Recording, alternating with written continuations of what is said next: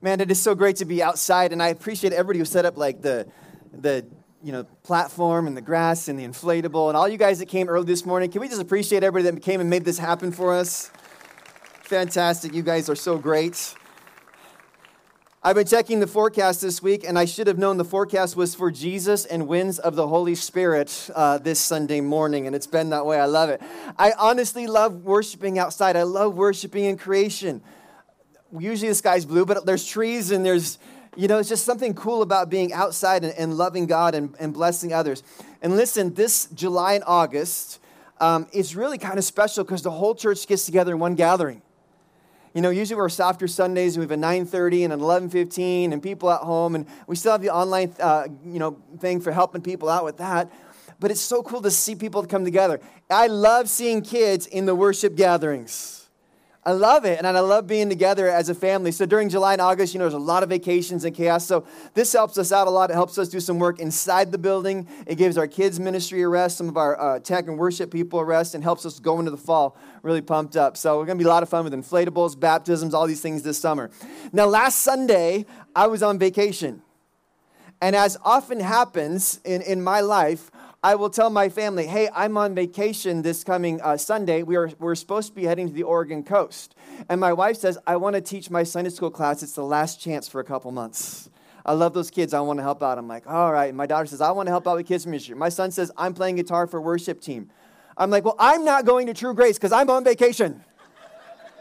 So you guys can all go, but I'm going to go somewhere else. Now, I was nervous. I might have slept in, but some of you might have asked me where I went on vacation. So I decided the night before, I'm going to go to a church in town, and I know what churches and pastors have been through, and they all are down in numbers. They're all down in giving. They all had hard times. Honestly, we're really blessed. And I decided I'm going to go to a church, and I'm going to just go and find the pastor and his team and his spouse and all this, and I'm just going to bless him and affirm everything. And I did. Last week I got up. I went early. I went to a church, and there was coffee in the lobby. And it's kind of fun when you're a visiting pastor because people reach out to you to try to lead you to Jesus, which I think is really cool. And I went and had coffee, and this guy came up, and he greeted me, and he was so warm and so friendly. I began to talk to him. Man, I was so inspired. Before I got into this church's main auditorium, I was so inspired because he said, I'm going through a divorce, I'm going through a hard time, but I love to press into God at church. And he says, I come and I stay for both services every single week. And I said, bro, wherever you're sitting, I'm sitting by you. And I did. We went inside and we sat together through the whole service. I listened to everything. I took amazing notes. Just voracious notes on my phone. After the service, I found all the staff, as many as I could. And I said, you guys are doing a great thing. God is with you. I'm so impressed. And I quoted back things from the sermon, and I blessed them. There was a spirit of encouragement in that gathering, because this is one thing I know. We need to be a blessing to other churches. We need to be a blessing to those in leadership in church. Amen? And it was just fun. I made a decision. I'm going to go, and I'm going to be a blessing. Sometimes when we're going to gatherings, we don't go to contribute. We go to see what we can receive and what we can get.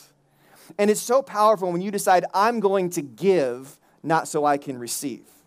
And I enjoyed doing that last week. So then after the gatherings, church last week, my family came here. I was at another church. And then we jumped in the car, and we headed to the Oregon coast, where it was 30 degrees cooler than it was in Olympia. And I said, it is well with my soul, Lord. This is okay, all right? And so we got down there. We enjoyed the beach. In fact, there was a moment on the beach with my family. The sun broke out for a little bit, and the four of us were just hitting the volleyball around together. And you got to understand, my first son, my only son, he's graduated from high school. My daughter's, going to be a junior.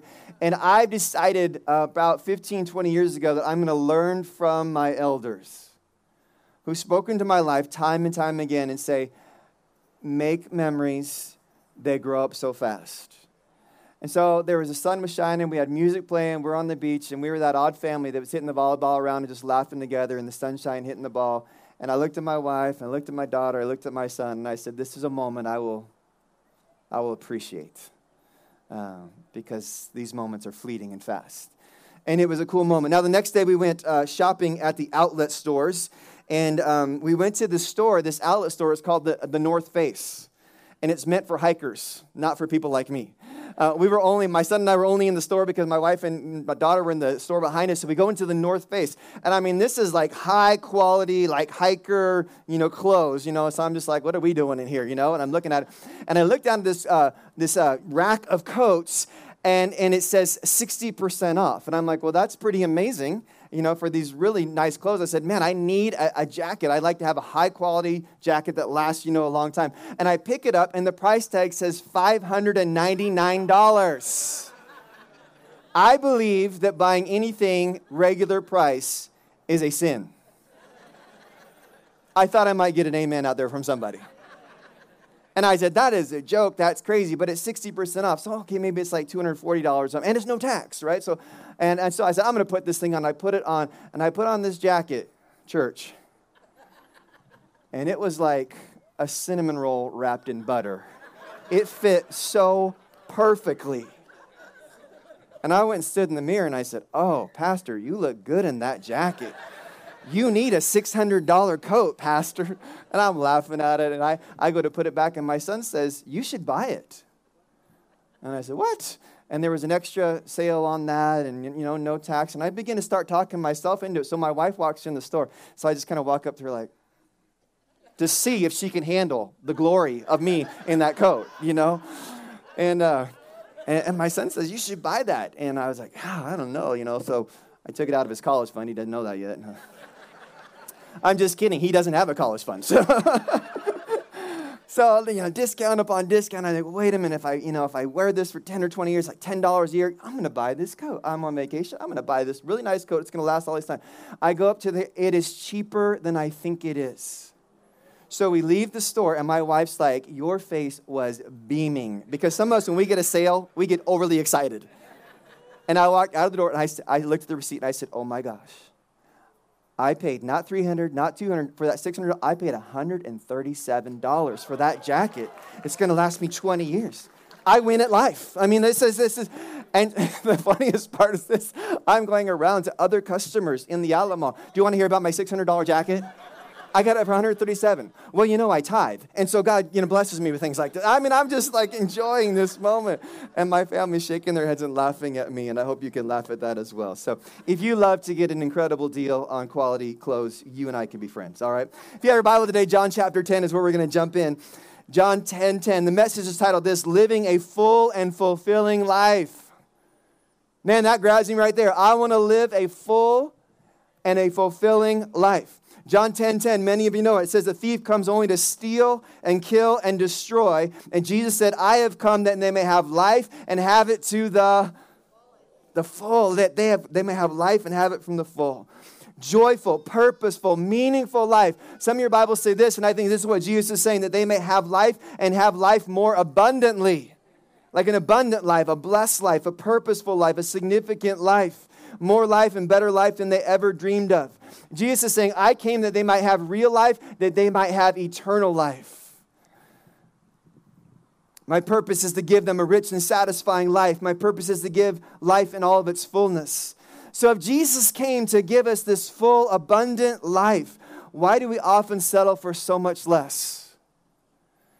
It's hard to grind it out in this world that we live in and live this full, abundant life every day, isn't it? It's hard to get up every day and say, Lord, this is the day the Lord has made. I'll rejoice and be glad in it. But I want to live that full, abundant life. I want to have joy regardless of my circumstances. I want to make the most of today. I want to walk not in my strength, but in God's strength for my life. This full, abundant life. Jesus says, my purpose is to give you life in all of its fullness, an abundant life. So don't settle for less. And I think if you and I could truly grasp it, if we wanted to walk in God's abundant, blessed life every single day, it would change and shape our lives to realize I am living today on God's power, not on mine. So how do we live this full life that Jesus came to bring? So in John chapter 10, we're going to read the story about Jesus being the good shepherd and we are his sheep. But I want to back up to John chapter 9 to make sure we understand the context. John chapter 9, Jesus heals a man born blind. Born blind. Decades of blindness. It's that famous passage of Scripture where Jesus spits on the ground and makes mud and wipes it on this guy's eyelids and says, go wash in the pool of Siloam. I mean, it's a pretty cool moment. It's not COVID pandemic, politically correct to spit on the ground and then wipe your saliva and dirt on someone's eyes. And the guy goes and washes and he sees. Now, remember this, that the religious leaders came to Jesus and they said, hey, who sinned, this guy or his parents, that he was born blind? Because they live in this superstitious culture where somebody must have done something wrong that this guy is born blind. And Jesus heals him in this powerful way. And the healing causes a commotion. It causes confusion. The religious leaders come to interrogate and to find out what happened and what Jesus has done now. And Jesus addresses spiritual blindness. Spiritual blindness. People who can see with their physical eyes, but they can't see what God has done and is doing all around them. Spiritual blindness. Verse 39 of chapter 9 says this, Jesus told them, I have come into the world to give sight to those who are spiritually blind and to show those who think that they see that they are blind. And the Jewish religious leaders of the day rejected the fact that Jesus could be the Messiah. They're waiting for the one to come and conquer and kill, the one to rise up and lead them to glory. And Jesus came to conquer sin and death and lay his life down. Jesus came to give sight to the spiritually blind, to show those who think they can see that actually, in fact, they are quite blind. So when we get into John chapter 10, this scripture about the fullness that Jesus wants you to live an abundant, a full life, we have to understand what has happened, this miracle of this man not only now seeing physically, but he can see with spiritual eyes. And what a prayer for our nation. Lord, let us open up our eyes spiritually to the wars and the spiritual powers all around us. John chapter 10, verses 1 through 5 says this, I tell you the truth, anyone who sneaks over the wall of a sheepfold rather than going through the gate must surely be a thief and a robber. But the one who enters through the gate is the shepherd of the sheep. The gatekeeper opens the gate for him, and the sheep recognize his voice and come to him.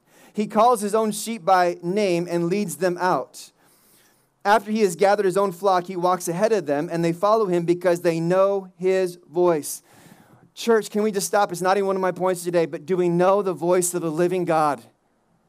Do we recognize the voice of the living God? Jesus says it several times. Hey, the good shepherd speaks, and his sheep who know him hear his voice, and they recognize it as the voice of God. Let's learn to know the voice of God better and better and better. Let's see when God is speaking through our circumstances. Let's understand when God is ministering, impressing a thought on our minds, when God is speaking something through a sermon. When God is speaking to you at work, in the car, let's learn to recognize the voice of the shepherd. After he gathers his own flock, he walks ahead of them. They follow him because they know his voice.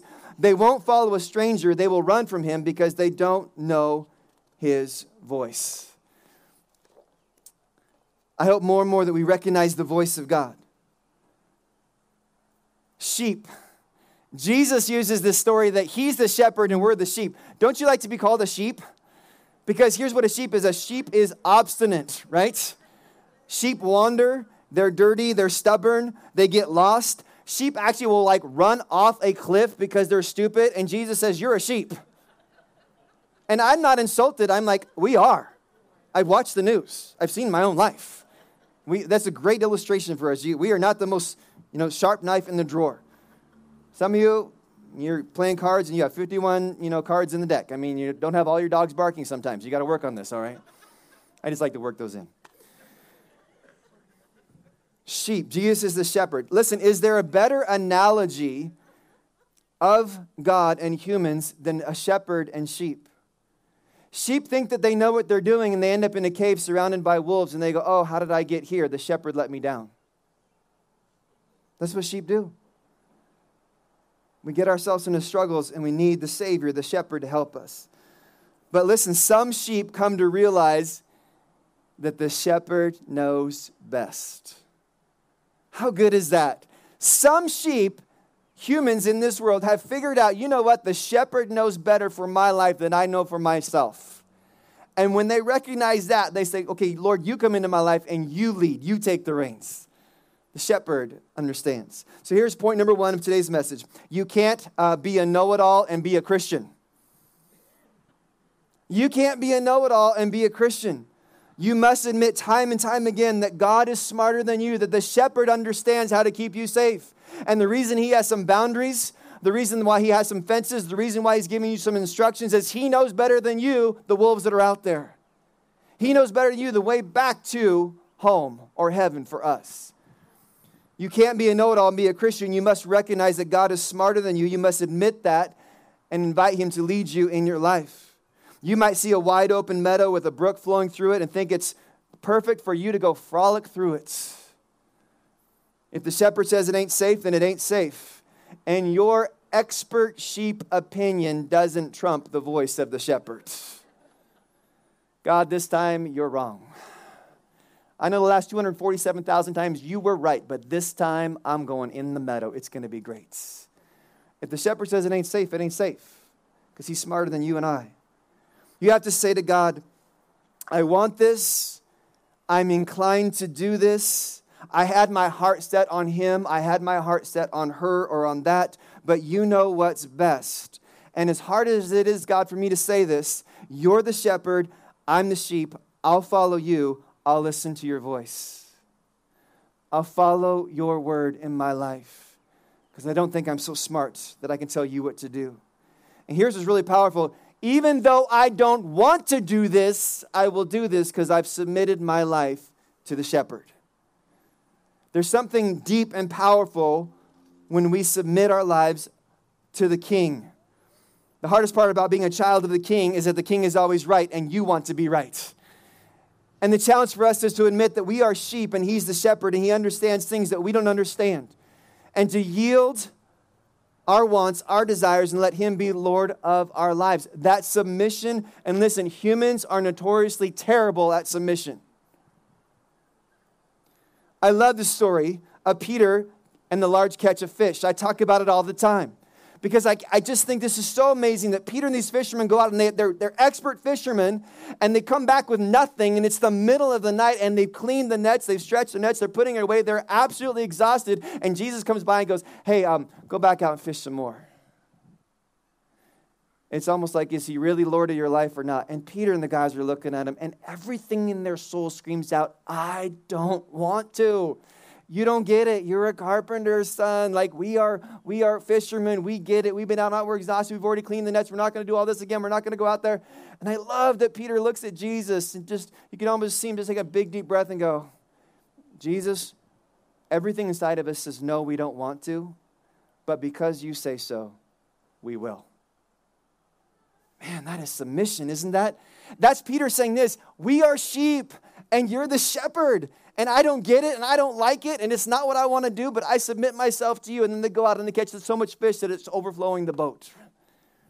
Because they listened to the shepherd and didn't do what they thought was best for their own lives. You can't be a know-it-all and be a Christian. You have to realize that God knows better than you. And maybe today, just a little humility in our lives, just to remember, God, you have a better plan than I do for my life, and I submit myself to you. Listen, you have to do what Jesus said. You have to deny yourself of all the wonderful things and plans that your simple little sheep heart longs for. And you have to take up your cross. Translation, you have to be willing to endure pain. That's no fun. And you have to actually follow Jesus even when it takes you through the fire. Take up your cross and follow me. Are you humble? Can you learn? Or are you a know-it-all? Verse 6 says this, those who heard Jesus use this illustration about a shepherd and sheep didn't understand what he meant, so he explained it to them. He said, I am the gate for the sheep.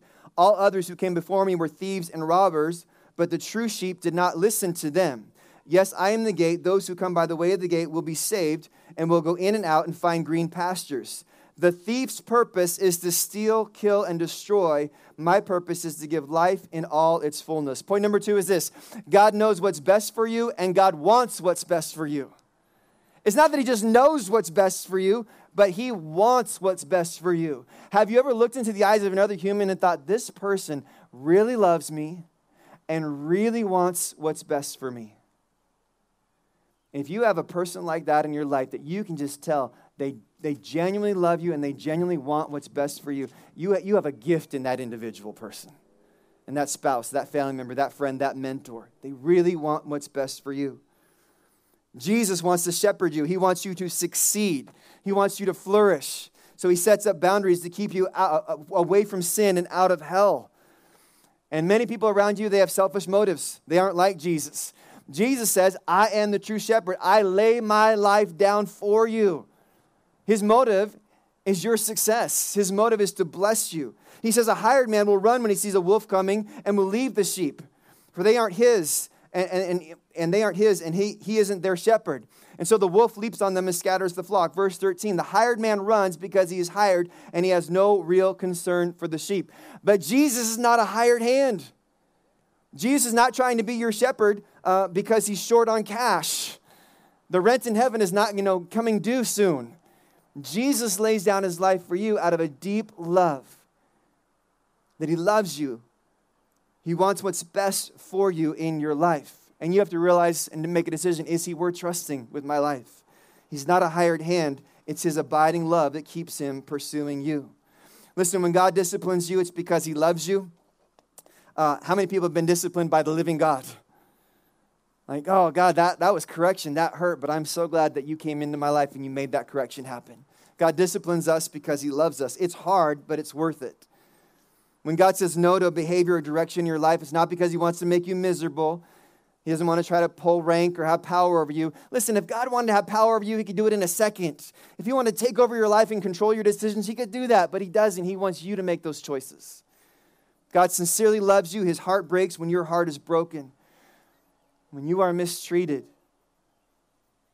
he longs for you to come to him for help.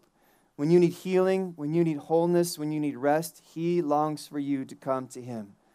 I need the shepherd. I'm wounded. I'm hurting. I need his help. God knows what's best for you, and he wants what's best for you. When I was 20 years old, I was in a relationship. I was dating a girl. I've been dating her for 2 years. I remember I had this feeling in the back of my mind. In the back of my mind, the whole relationship, I was like, I don't think she's the one for me. But I didn't want to admit that. Anybody ever been there? Like in the back of your mind, like, I'm really not sure this is where I'm supposed to be in my life, but I don't know if I want to admit it. I tell everybody, she was cute and she laughed at my jokes. But she wasn't God's plan for my life. She wasn't God's best. God knows what's best. When I went to Northwest University, I met the person that God had for me. God wanted what is best for me, so he gave me Stacy.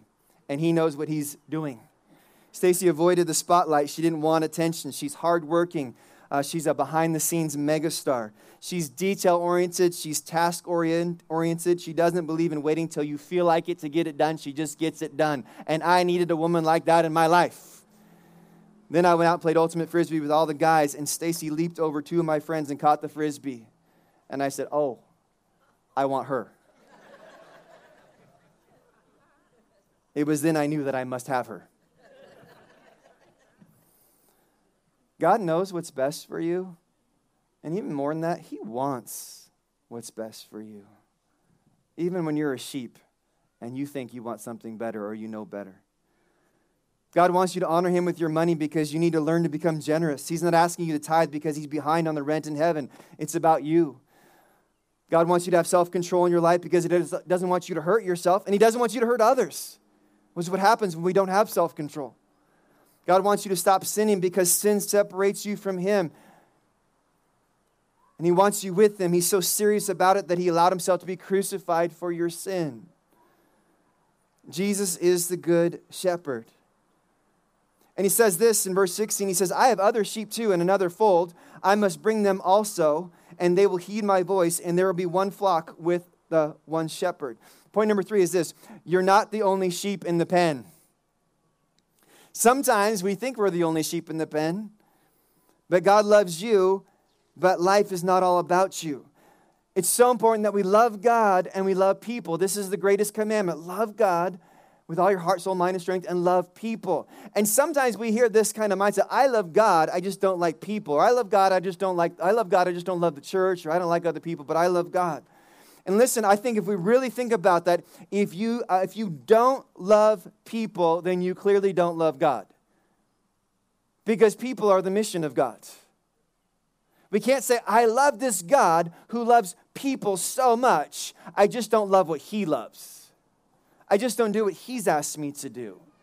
If we love God, we are going to love God and love people together. It comes together. But sheep can be so dumb. Whatever there comes to the mind, they will do it. They'll follow another sheep off the cliff. And so we have to be transformed Listen, there's this mantra in the world that God comes to you and he just validates you however you are. Whatever sin you're in, whatever's natural to you, God just comes and he just like validates who you are. And that's not the truth. The truth is God loves you and he comes into your life and he transforms you into who you're supposed to be. I don't serve a God who just comes in and goes, well, you're fine. Just try to struggle through it. I love that God comes into my life and he transforms me because I don't want to stay the same. I think God has better plans for my life. That's what he does. The Father loves me because I lay down my life that I might have it back again. No one, Jesus said, can kill me without my consent. I lay my life down voluntarily. If you're a parent, if you're a teacher, if you're a leader, if you're a grandparent, if you're a shepherd to anybody, you've chosen, I'm going to lay down my life to be a blessing to those under my care. That's who I'm going to be. I'm going to be a shepherd. I'm going to lay down my life. Point number 4 is simply that. The shepherd lays down his life for the sheep. It's not a glamorous job. You smell terrible, right? In the Christmas story, everybody goes, oh, the shepherds. These guys, they got this low job, right? They're just out watching sheep all night. It's not glamorous. But the shepherd lays down his life for the sheep. And not because he's hired. Our shepherd lays his life down because he loves us deeply. Jesus' main purpose was the salvation of the sheep. Under God's protection and by his gift, they can experience the best life ever. So today I think it'd be so fitting if we just said, Jesus, be my shelter. Jesus, be my shield. And Jesus, be my shepherd. I'm willing to admit that I'm a sheep. And I don't always make the right choices. And I want you to shepherd my life. And I want you to guide me. And I want you to protect me. And I want you to lead me. Because you have a better plan for my life. It seems so simple. But most of our society is not willing to admit, I am a sheep. And there is one who knows better than me. We've got to make that decision. You are the shepherd. I am the sheep. Lord, lead and guide me. Will you bow your heads with me today as we pray?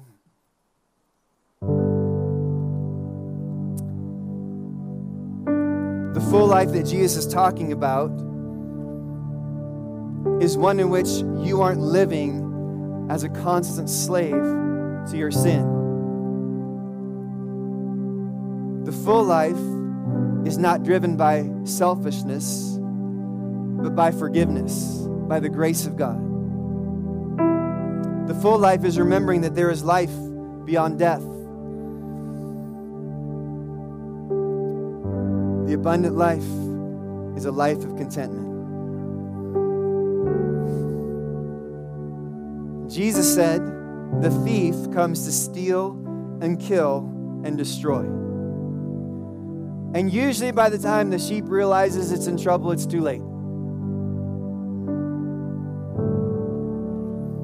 But our shepherd has come to give life, abundant life, both here and especially in heaven.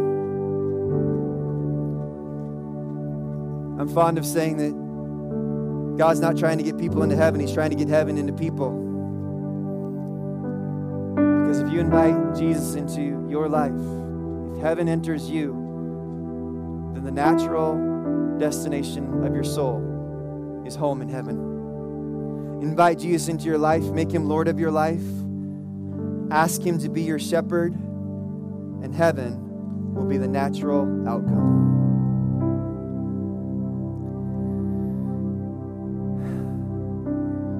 Lord, today we admit sometimes we're obstinate, often we wander, we get ourselves dirty, we think we know the way.